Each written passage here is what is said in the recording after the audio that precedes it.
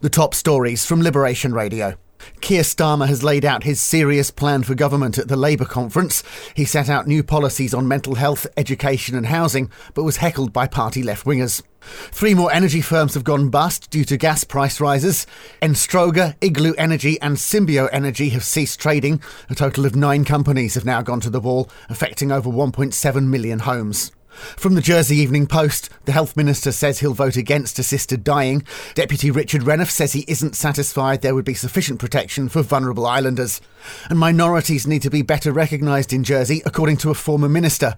Sir Philip Balash, who chairs the Jersey Liberal Conservatives, said an assistant minister could be given responsibility for communities to help foster better relations with minorities.